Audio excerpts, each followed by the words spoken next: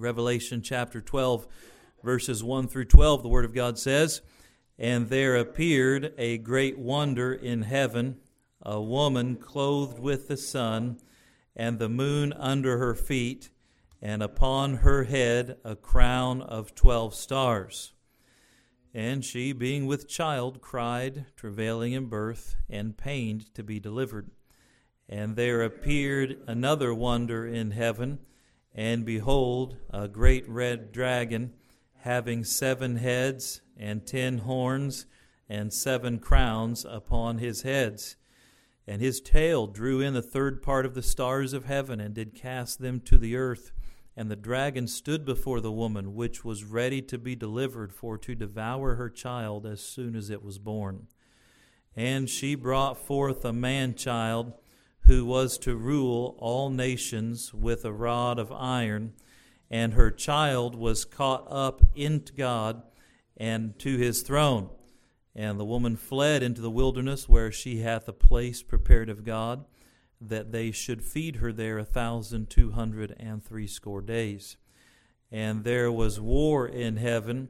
Michael and his angels fought against the dragon, and the dragon fought against his angels, and prevailed not, neither was their place found any more in heaven. And the great dragon was cast out, that old serpent, called the devil and Satan, which deceiveth the whole world. He was cast out into the earth, and his angels were cast out with him.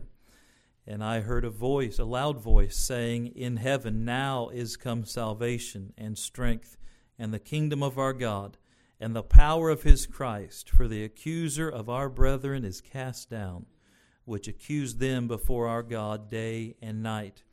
And they overcame him by the blood of the Lamb, and by the word of their testimony, and they loved not their lives unto the death. And together, Therefore rejoice, ye heavens, and ye that dwell in them. Woe to the inhabitants of the earth and of the sea, for the devil is come down unto you, having great wrath, because he knoweth that he hath but a short time." And let's pray. Lord, amazing scriptures we read, so much doctrine, so much biblical history and prophecy in these verses. And I pray that you'd give us understanding into them. Pray that you'd teach us your word, and then the application of this, where we can see that you are victorious, that you always win.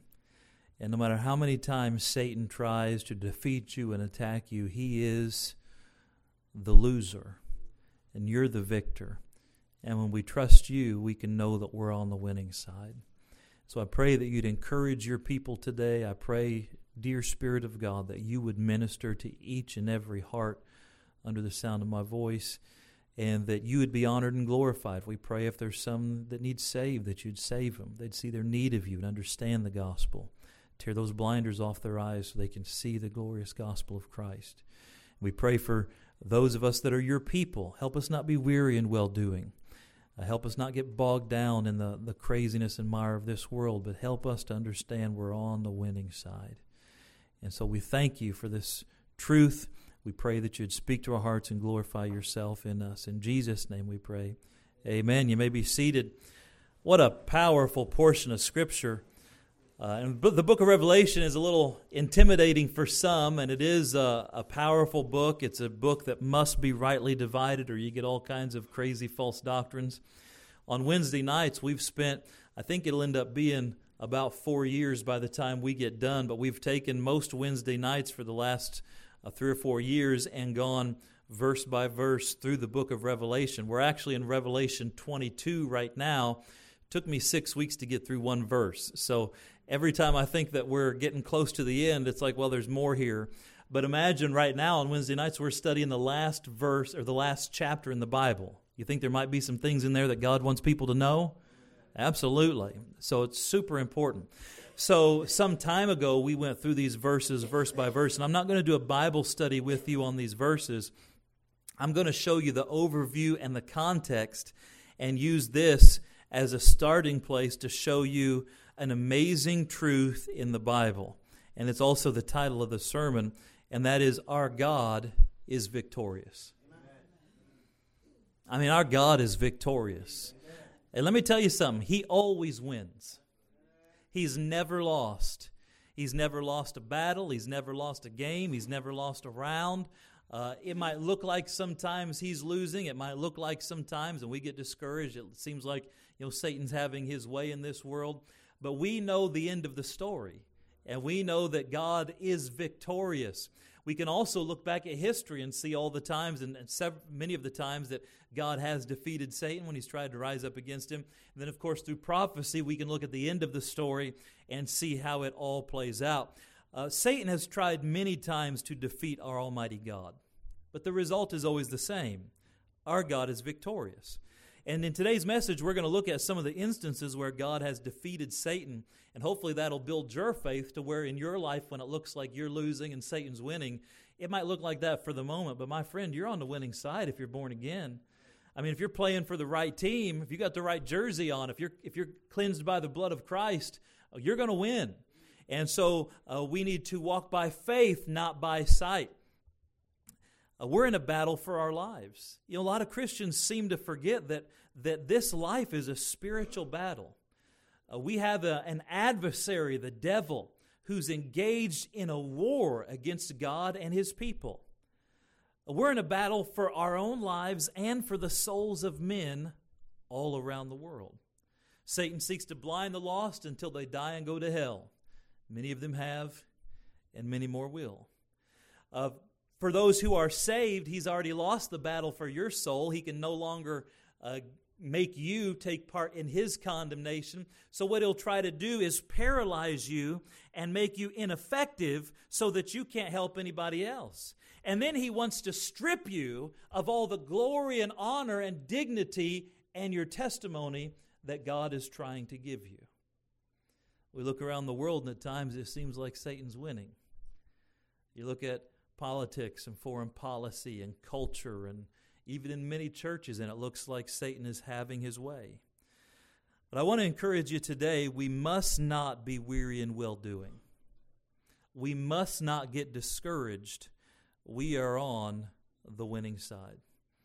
I love this passage of Scripture that we just talked about. It gives some historical information, and I'll just walk you right through it.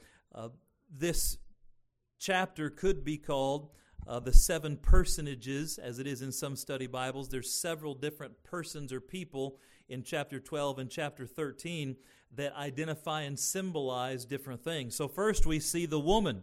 The Bible says that this woman clothed with the sun, the moon under her feet, and her head a crown of 12 stars. We're not going to go into all that typology, but this is Israel. Israel is that woman.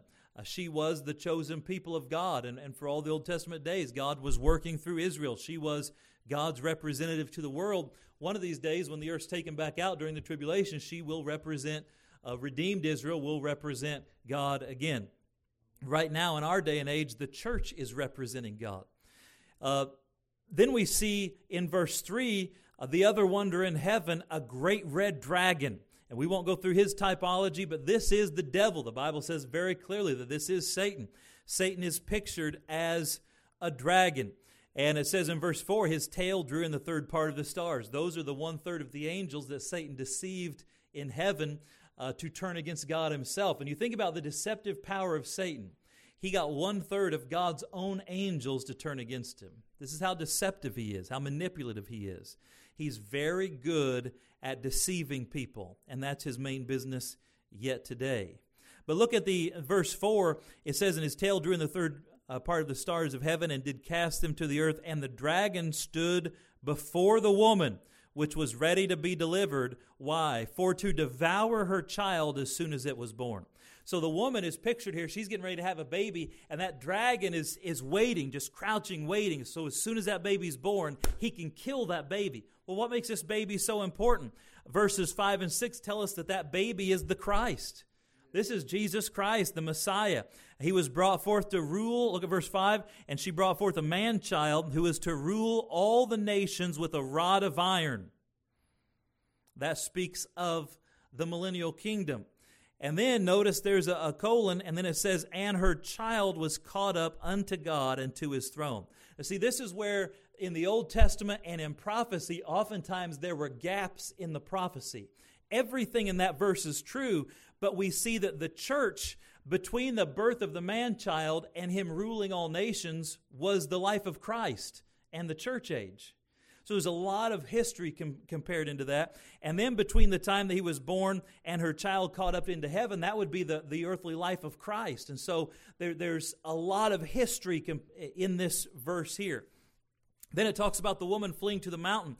And of course, this is where during the tribulation period, God's going to providentially protect the people of Israel. And there's actually, we talked about this on Wednesday nights, fascinating. There's actually a city prepared for them right now that could hold thousands of people where we believe they will run to. And you should have been here on Wednesday nights to hear that. But you can start coming this week. Amen? A lot of good stuff to come. And then we see verse 7 and 8, Michael the archangel and the dragon fighting. So there will be a war in heaven.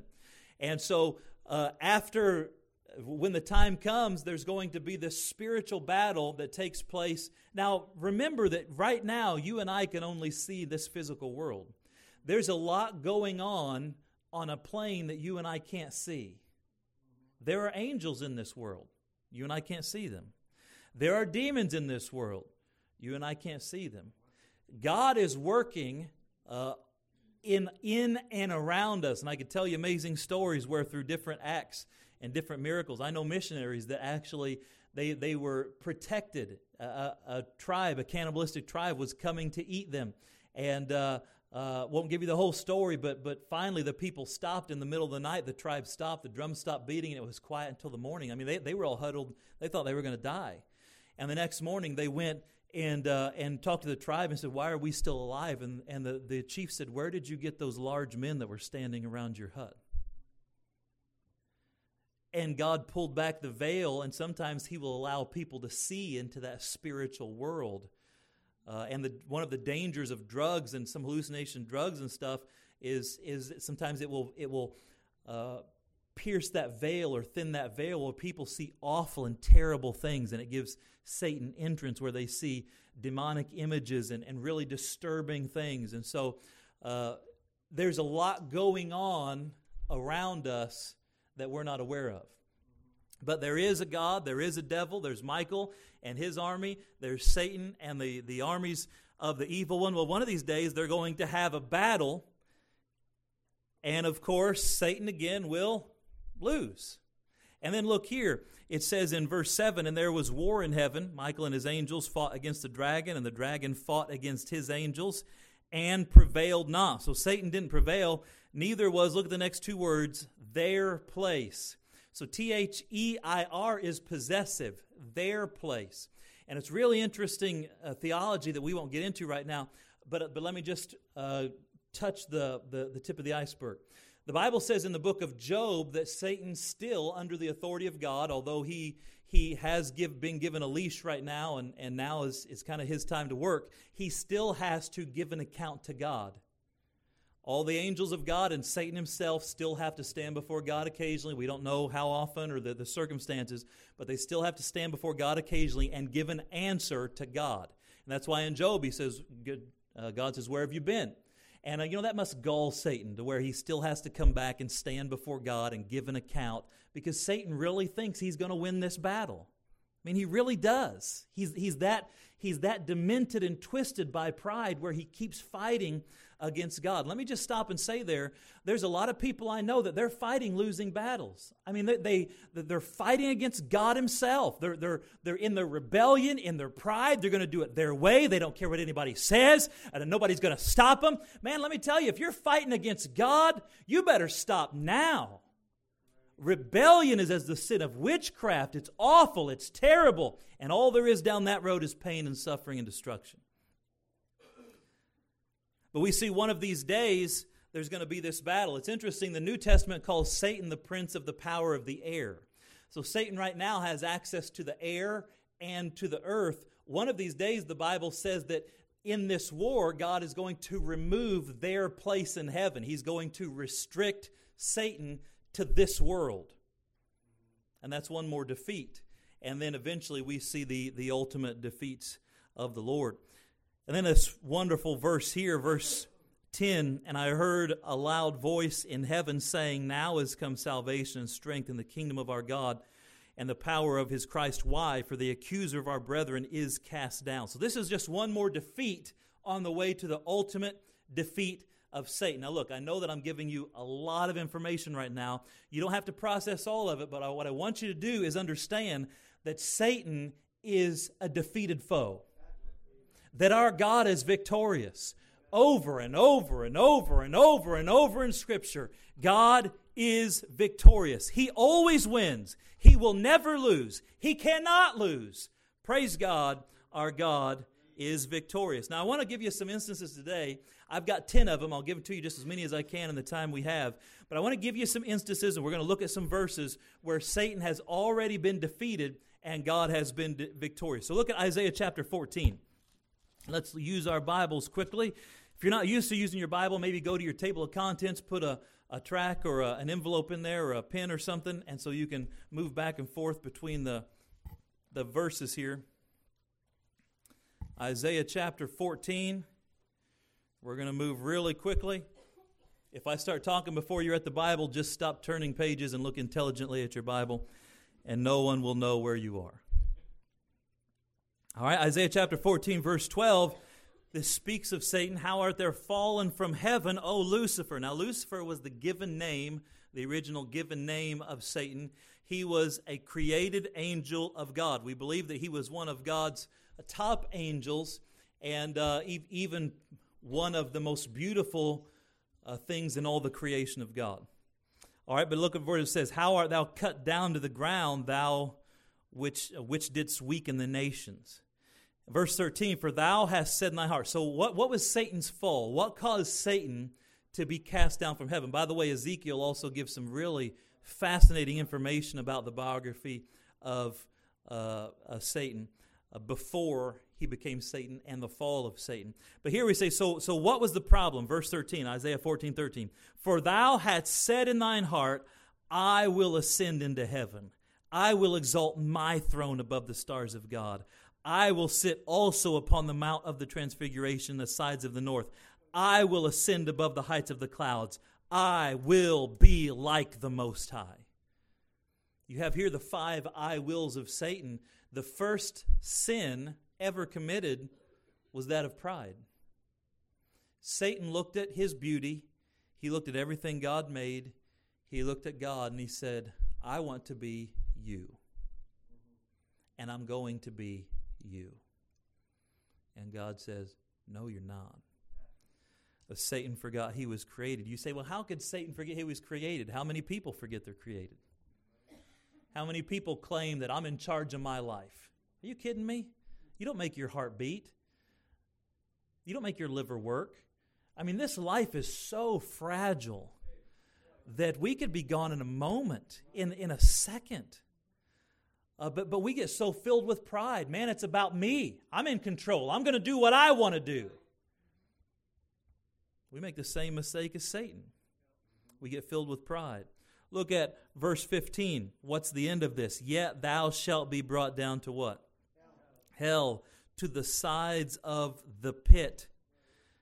They that see thee shall narrowly look upon thee and consider thee, saying, is this the man that made the earth to tremble, that did shake kingdoms? That verse tells us a couple things. First of all, Satan makes the earth to tremble, and he literally shook kingdoms. He affects entire nations. But one of these days, when it's all said and done and Satan is finally defeated, we're going to look at him in heaven and be like, that's the guy? That's the one that caused so much trouble? Because when you compare him to the Almighty God, he is nothing. That's right. Amen. And here we have in eternity past, God defeating Satan. The very moment Satan rose up, our God is victorious. Let me show you a second time. Look at Genesis chapter 3. Is this interesting to you? Fascinating. The Bible's fascinating. It's a living book. Genesis chapter 3 In verse 1, we see that God defeated Satan in Eden. Satan knew that God loved man, and Satan couldn't hurt God, so Satan attacks what God loves. All right, Genesis 1. And now the serpent was more subtle than any beast of the field which the Lord God had made. And don't forget, the serpent in this moment is not like a snake like we would see. This was a beautiful creature. Back then, too, animals could talk. That's pretty cool. We have no idea what all was lost when man sinned. It wasn't just thorns and sickness and all of that. There was so much of God's creation that suffered. That's why Romans chapter 8 says that the earth itself groans for redemption. Creation itself is suffering because of being infected by sin. So this is a beautiful creature, comes and talks. Satan had possessed this creature and come to Eve in this form. And he said to the woman, "Yea, hath God said, ye shall not eat of every tree in the garden." So Satan still attacks this way. He questions God's word, he contradicts God's word, and he counterfeits God's word. It's always the same. Verse 2, "And the woman said unto the serpent, We may eat of the fruit of the trees of the garden, but of the fruit of the tree which thou is in the midst of the garden, God hath said, Ye shall not eat it, neither shall ye touch it, lest ye die." Now wait a minute, that's not true. God said don't eat it or you'll die. He never said don't touch it. This is why we've got to be careful not to add or subtract from God's word. Right? We love the Bible here. We believe in the old King James. I mean, it's right. It's been right for hundreds of years. It hasn't changed. A lot of these other versions are unproven. A lot of it is marketing. A lot of it is trying to make more money. Every version has to be 30% different from the next so that it can be copyrighted and make publishers money. I just don't want to play any of that game. I don't want to play any of it. I like my old Bible, and if you learn a few words and some these and thous, you're going to be fine. And this book is just a powerful, amazing book. But we got to be careful not to mess with it, because Eve got it wrong and Satan knew it, and he attacked her at that point. Verse 4, "And Satan said unto the woman, Ye shall not surely die. Why? For God doth know that in the day ye eat thereof, then your eyes shall be opened, and ye shall be as gods, knowing good and evil." I said this in Sunday school, but Satan's always trying to make God the villain. See what he said here? God's hiding this from you. God knows. He's not letting you eat the tree because he knows that as soon as you eat that tree, you become a god yourself. Isn't that the message of humanism today? We are gods. I'm a god myself. I don't need to submit to another god. So look at verse 5. Verse 6, "And when the woman saw that the tree was good for food, and that it was pleasant to the eyes, and a tree desired to make one wise, she took of the fruit thereof, and did eat, and gave also unto her husband with her, and he did eat. And the eyes of them both were opened," not in a good way. They were opened to sin, and they knew that they were naked, and they sewed fig leaves together and made themselves aprons. Verse 8, "And they heard the voice of the Lord God walking in the garden in the cool of the day, and Adam and his wife hid themselves from the presence of the Lord God." Why? Because now they were in sin. And you see this story, God comes to them and says, "Adam, why did you sin?" He said, "Well, the woman." God goes to the woman and says, "Eve, why did you sin?" And he points to the serpent. And then finally the serpent is, look here in verse 13. "And the Lord God said unto the woman, What is this that thou hast done? And the woman said, The serpent beguiled me, and I did eat." Verse 14, "And the Lord God said unto the serpent, Because thou hast done this, thou art cursed above all cattle, and above every beast of the field. Upon thy belly thou shalt go, and the dust thou shalt eat all the days of thy life." So this is when a snake like we know it became the snake or the serpent. Verse 5, "And I will put enmity between thee and the woman, and between thy seed and her seed. It shall bruise thy head, and thou shalt bruise his heel." Now look at me. I know we're looking at a lot of Bible today, but this is important. God pronounced judgment on the serpent for being used of Satan, and God pronounced judgment on Satan. He said, first of all, women and snakes aren't going to get along from now on.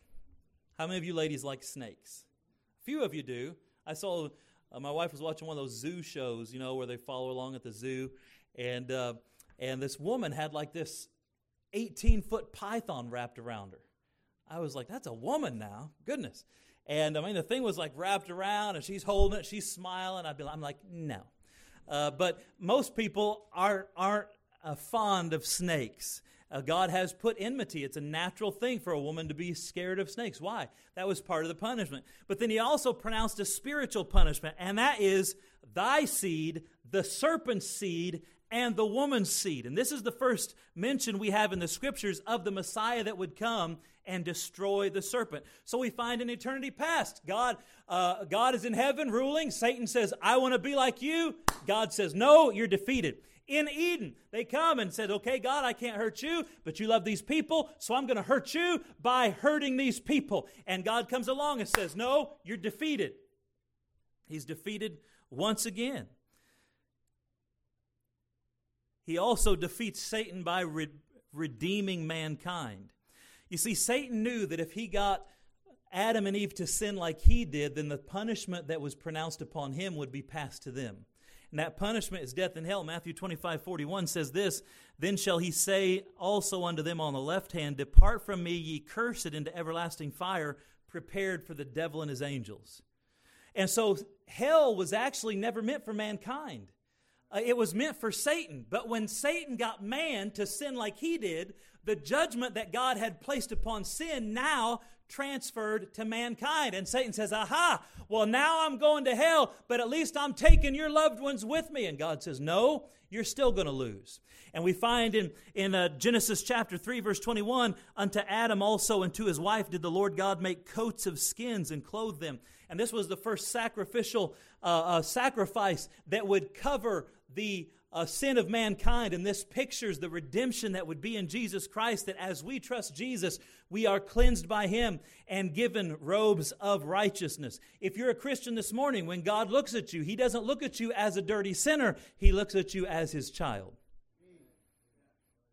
And so even though Satan thought, aha, I will at least take your loved ones to where I'm going, God says, no, you're defeated once again.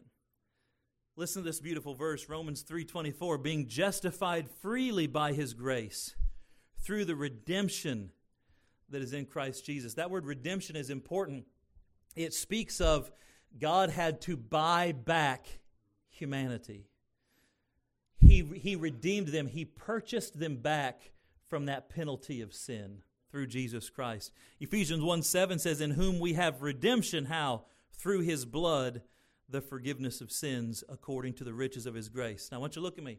If you're here this morning and you're not sure you're going to heaven, I'm sorry to tell you that being a good person isn't going to cut it. Being in church here this morning isn't going to cut it. Giving money to the church isn't enough to get you to heaven. Trying real hard isn't enough. Good intentions aren't enough. We, as humanity, we have been tainted by sin, corrupted by sin, and the penalty of sin is upon us. But God, in His great mercy and His love for us, He made a way for us to be brought back and bought back from the penalty of sin, which is death and hell for eternity, where you and I can go to heaven forever if we simply trust in Jesus Christ as our Savior. Jesus Christ died on the cross for our sin, was buried, and rose again. And if you're willing to put your faith in that, then God says, that is sufficient payment. My Son's sacrifice is sufficient payment for your sin. I buy you back from hell, and now you're a part of my family. Satan once again loses. He loses in eternity past. He loses in the garden. He loses over heaven and hell. God always wins. We can move on. We see that Satan tried to defeat God in attacking Israel. Satan knew that Israel was God's representatives to the world. Satan also knew that the Messiah was going to come through Israel. Right? Jesus is a Jew. I heard someone talking recently, somebody that doesn't know much about religion at all, saying that Jesus was a Palestinian. I've heard people say, well, Jesus was a black person. I've heard people say Jesus was a Mexican. Jesus was a Puerto Rican. Jesus was a... everybody wants to claim Jesus. By the way, He wasn't American either. He was a Jew. And the promise was that He would come through that lineage, through Judah, and that He would be born of a virgin of Jewish descent. Why? They were the people of God. Now wait, Satan knew that if he could destroy Israel, that the Messiah would never come. That's why in the Old Testament you see Israel attacked so much. They were always attacked. They were always, the Ammonites and the Perizzites and the Jebusites and all the ites in the Bible. And we see the Philistines and the Moabites and all of those. They were always attacking Israel, but Israel had divine protection from God. By the way, it is a miracle of God that little country exists on the planet today. And in 1947, the fact that was made a country again was actually a fulfillment of prophecy.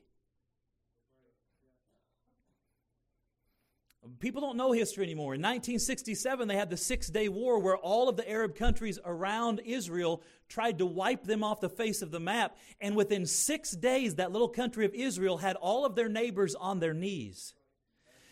History tells us that all of a sudden tanks stopped working. Planes were falling out of the sky as if a big hand swatted them out of the sky when they were attacking Israel. This is recorded history. There has always been divine protection for those people of God. However, Satan figured out quickly that he could not defeat them through power. But what if he could corrupt Israel to the place where God would destroy them himself? And this is where you see in the Old Testament they begin to be infiltrated by false idols and idol worship. Matter of fact, we won't take time to look at it. Exodus chapter 32, God was so frustrated with Israel that he said, "Fine, Moses, I'm going to wipe them all out and I'm going to start over with you." And Moses prayed, "No, Lord, because you made promises and the Egyptians will see and that the Egyptians will think that you didn't do it, that they were defeated." And God says, "Okay, I will keep things the way they are." We see the story in Numbers 22 through 24. Balak, the king of Moab, calls this prophet named Balaam, and he tries to get Balaam to pronounce a curse on the people of Israel, but God wouldn't allow the curse to come out of Balaam's mouth. Why? They're divinely protected. But wait, Balaam taught King Balak something that has harassed God's people every moment since. Look at Revelation chapter 2.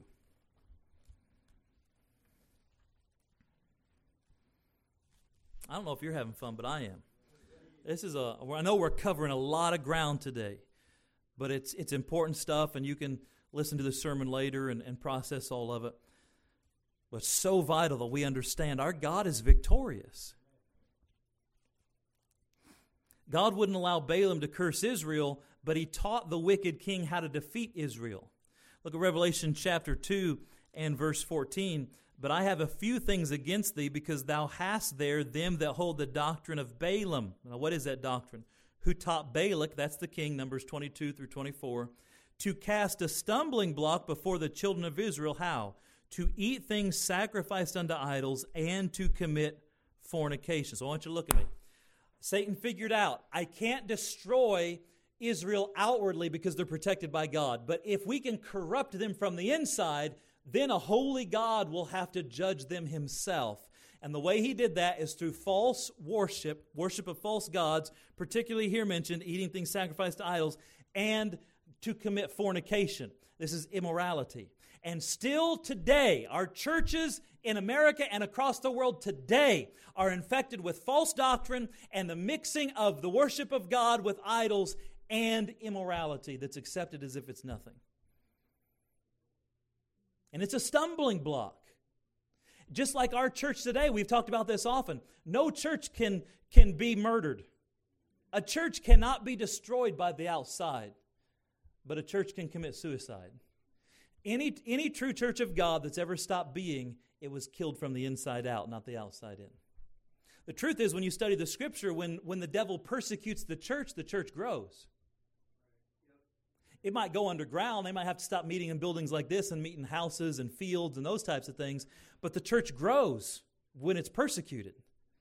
But what if the church is corrupted? And so Satan says, "Aha, I've won. I will destroy Israel, and then the Messiah won't come." And God says, "No, I will always reserve myself a remnant." I win. And even today, the book of Romans says that no matter how much apostasy and craziness is out there, there will always be a remnant of God worshiping God the way He chooses, because He protects a remnant. And I believe Curtis Corner Baptist Church and churches like this, we are part of the remnant that is trying to keep clean and pure the original way that God told us to worship Him. Once again, God wins. Isn't that good news? We learned in Revelation chapter 4 that Satan tried to stop the plan of God by killing Christ as soon as He was born. Look at Matthew chapter 2. We see after the birth of Christ and the wise men come and all of that, Herod wanted the wise men to go learn where Jesus was and then come back and tell him where the Christ child was, because Herod wanted to kill the Christ child. He didn't want a king to be in opposition. And by the way, power and authority has always been threatened by the great power and the great authority. That's why governments tend to go towards socialism, communism, atheism, because if there's no God, then you begin to rely on government as a God. Government gives rights. Government decides the rules. But in a Christian nation understands, no, God gives rights. God draws the rules, and government is supposed to help in its way, a limited way, within the sphere of what God's already laid out. But Herod here was intimidated by the power of this new baby king. And so then look at verse 16. Then Herod, when he saw that he was mocked of the wise men, why was he mocked of the wise men? Because God told the wise men, said, hey, don't go back to Herod, just go on back home. And God's got a way of working everything out, doesn't He? And so when he saw that he was mocked of the wise men, he was exceeding wroth and sent forth and slew all the children that were in Bethlehem and in all the coasts thereof from 2 years old and under, according to the time he had diligently inquired of the wise men. Now wait a minute, you got to understand the scope of this.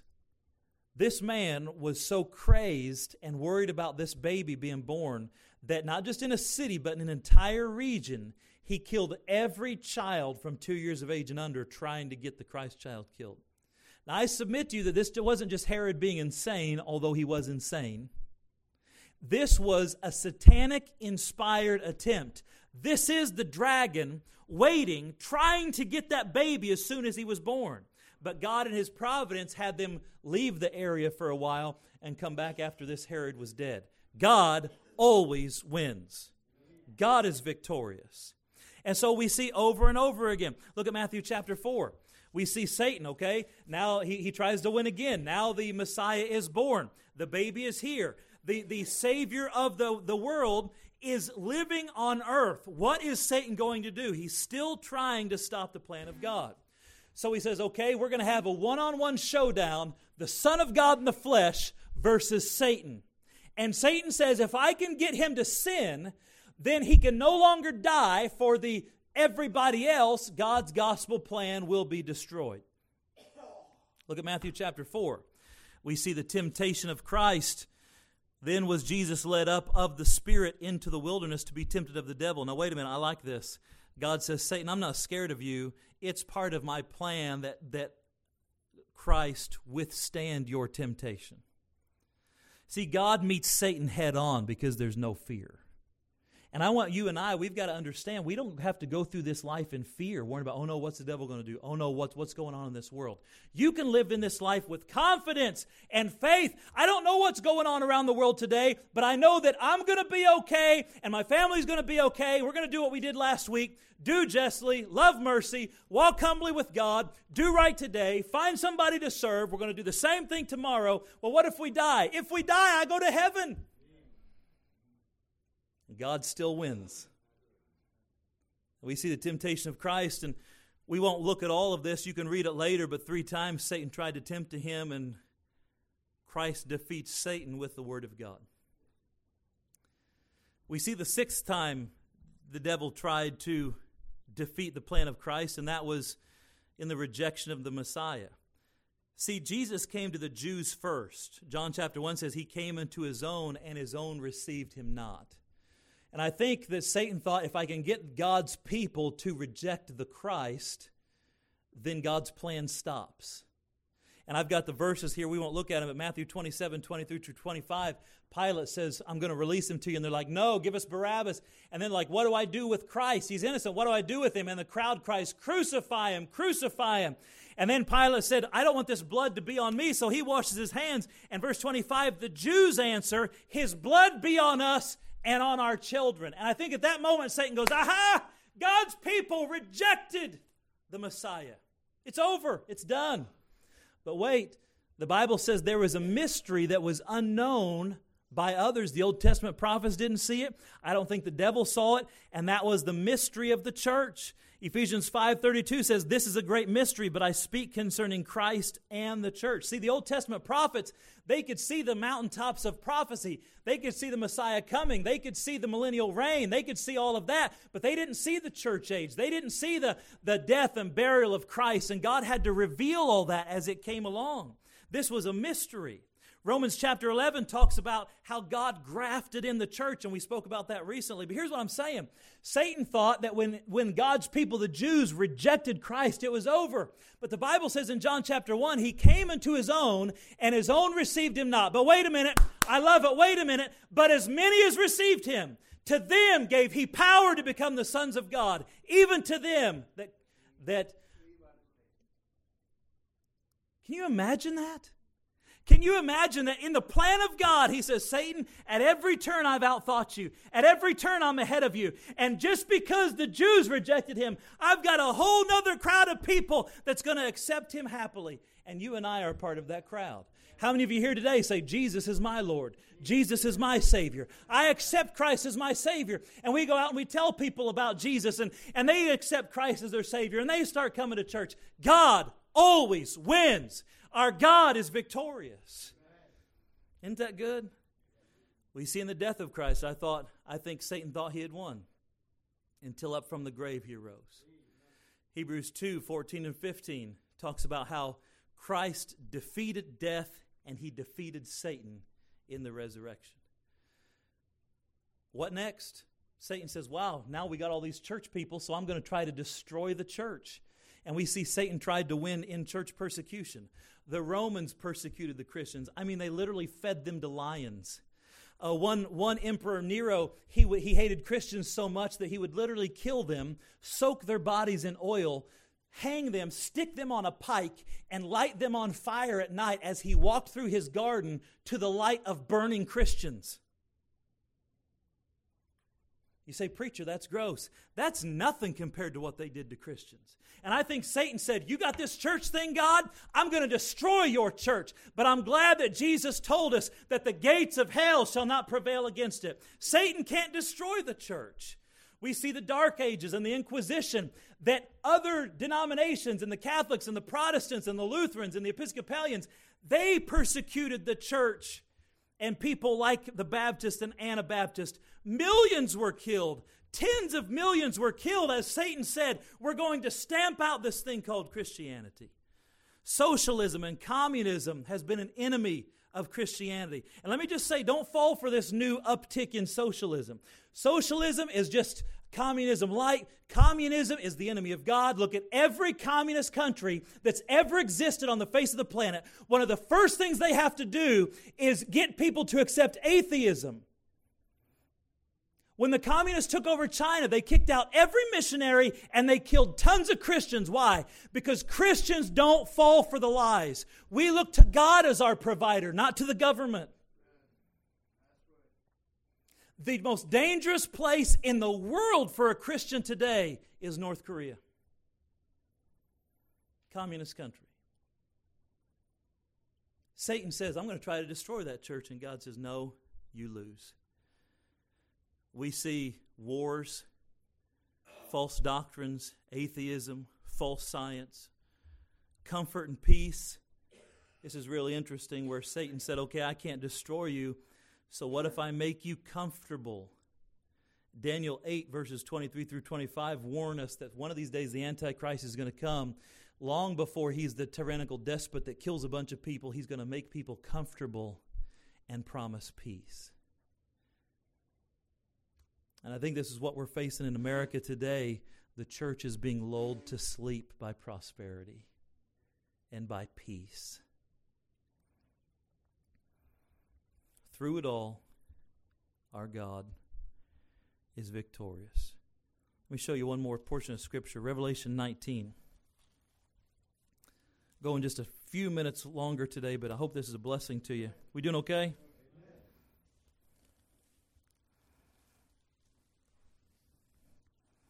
Revelation 19. Oh, I love it. This is one of my favorite portions of Scripture.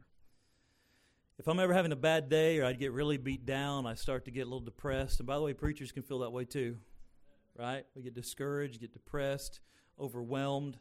It seems like nothing's working out. You begin to wonder, how much can a person take? I mean, this is crazy.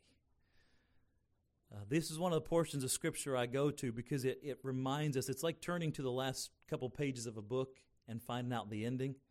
My wife would always do that. Before she got sick, she was a voracious reader, and if there was ever if it ever got too tense or she got a little worried, it had a little bit too much conflict in it, and for her that would be like, a dog's in trouble or something. I mean, she's so sweet. If it ever got just a little bit too tense, she would skip to the end of the book, read the last page, and then she's like, oh, okay, now I can finish.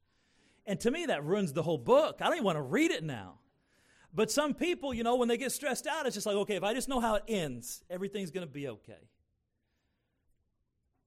And this is what you can do in your own life. This is the battle of Armageddon, the great battle. I want to show you how it ends. Revelation 19, verse 11. And I saw heaven opened, and behold, a white horse, and he that sat upon him was called Faithful and True. Has Jesus been faithful to you? Let me tell you something. Jesus never fails. I've failed him 1,000 times, 10,000 times, 10,000 times, but he's never failed me once. He's never lied to me. He is true. And in righteousness he does judge and make war. His eyes, verse 12, his eyes was a flame of fire. That speaks of perfect judgment. His head were of many crowns. That speaks of authority. And he had a name written that no man knew but he himself. Verse 13, he was clothed with a vesture dipped in blood, and his name is the Word of God. This is the living Word of God, Jesus in the flesh in his glorified body. He's in a vesture dipped with blood. I believe some people believe that's his blood. Some people believe it was the blood of the martyrs. I believe it may have been both, but I think his blood is what won the victory, and he's wearing the very thing that brought victory over our greatest enemy, and that is death and hell and the grave. Verse 14, the armies which were in heaven followed him upon white horses, clothed in fine linen, white and clean. I think that we as God's people, the saved in heaven at that time, we're going to be part of that army. We're going to be following Christ. Verse 15, and out of his mouth goeth a sharp sword. That's the word of God. That with it he should rule with them with a rod of iron, and he treadeth the winepress of the fierceness of the wrath of Almighty God. And he hath on his vesture and on his thigh a name written. I love it when God does all caps. Amen. King of kings and Lord of lords. Verse 17, and I saw an angel standing in the sun, and he cried with a loud voice, saying to the fowls in the midst of heaven, come and gather yourselves unto the supper of the great God. Verse 19, and I saw the beasts and the kings of the earth and their armies gathered together to make war against him that sat on the horse and against his army. See the folly? Satan still, after a lifetime, an eternity, from the moment that he sinned until this moment, he still thinks, disillusioned by pride, insane with pride and vanity, he still thinks that he can defeat God. Oh, but look what happens. Verse 20, and the beast was taken, and with him the false prophet that wrought miracles before him, which deceived him that had received the mark of the beast, and them that worshipped his image. These were cast alive into the lake which burneth with fire and brimstone. And the remnant were slain with the sword of him that sat upon the horse, which sword proceeded out of his mouth, and all the fowls were filled with their flesh. And I want you to see this. In this moment, Jesus is on this a horse suspended between heaven and earth. We're with him, the throngs of God. The armies of the earth that had survived the terrible tribulation period, they gather. God literally dries up rivers and allows them supernaturally to come together to this moment. The armies of all the earth in rebellion against God, and Jesus on his white horse, and Satan leading the army, and he actually thinks they're going to win. But God is so much greater. God is so powerful that all he does is speak the word, and they're defeated. Our God is victorious, friend. You say, what happens to our enemy, the devil? Look at chapter 20, verse 1. And I saw an angel come down from heaven having a key of the bottomless pit and a great chain in his hand, and he laid hold on the dragon, that old serpent which is the devil and Satan, and bound him 1,000 years, and cast him in the bottomless pit, and shut him up, and set a seal upon him, that he should not deceive the nations no more, till the 1,000 years were be fulfilled, and after that he must be loosed a little season. I want you to look at me. So what happens is, after this great battle, Jesus wins without breaking a sweat. He just speaks. God takes Satan, puts him in the bottomless pit, seals him for 1,000 years. That 1,000 years is called the millennial reign of Christ. It's a 1,000-year period where Jesus rules and reigns on earth. We as his people will rule and reign with him according to how we served him here. Then there's one final battle. After that 1,000 years, God's going to let Satan loose. Somehow, even after being ruled by Satan, or ruled by Jesus, all that time there's going to be lost people that still refuse to accept Jesus as the Messiah, as he's ruling. Imagine the crazy pride of man. Jesus lets Satan out. He gathers everybody on earth together one last time. We call it the final battle, but it's really not much of a battle at all. Verse 7, and when the 1,000 years are expired, Satan shall be loosed out of his prison, and he shall go out to deceive the nations which are in the four quarters of the earth, Gog and Magog, to gather them together to the battle, the number of whom is as the sand of the sea. So this is billions of people. Verse 9, countless people. Verse 9, and they went up on the breadth of the earth and compassed the camp of the saints about the beloved city. And watch this. Remember the Battle of Armageddon, pomp, circumstance, Jesus coming down. He's clothed. He's on his horse. We're all with him. That was the moment where God says, this is the big battle, speaks the word, it's over. In this battle, there's no pomp, there's no circumstance, there's no battle, there's no gathering. It's just done. Because God says, I'm done once and for all. And one thing we talked about in the book of Revelation is when you look at the destruction in Revelation, don't forget that this is no less and no more than a sinful world has asked for. God has saved everybody that wants to be saved. He's gotten the gospel to everybody that wants it. These are the people that said, I hate you. I will destroy you. And God says, I'm victorious. And look at how all the Bible says about this last battle. Let's look at the last phrase of verse 9. And fire came down from God out of heaven and devoured them. You think God broke a sweat? You think God was worried? Folks, I took a little extra time this morning just to tell you, I want you to look at me, and that this is so important.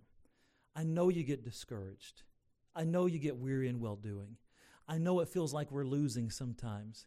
I know it feels like that Satan is just winning, and he's got so many people going to his side, and American culture seems to be turning more and more godless, and the craziness of this world. And sometimes if all we do is look by sight, we say, Lord, this place is a mess. Are we winning? Are you okay? I mean, we can get all of those thoughts, but let me tell you something. I never want you to forget this thought. I never want you to forget this message. By the power of Jesus Christ and the Holy Spirit that lives within you, never forget our God is victorious. He always wins. And if you're on his side, what does that mean? You win. We win. We're on the winning side. Let's bow our heads and close our eyes. Father, I pray that you'd help us as we looked at a lot of verses today and ask that you would give us insight. Pray that you would speak to hearts, save those that need saved, and encourage those that need encouraged. Help us to just personally walk the path that you have for us. Heads are bowed, eyes are closed. In just a moment, we're going to stand. The piano is going to play. The altar will be open. I wonder if the Lord spoke to your heart. If you're not sure you're saved,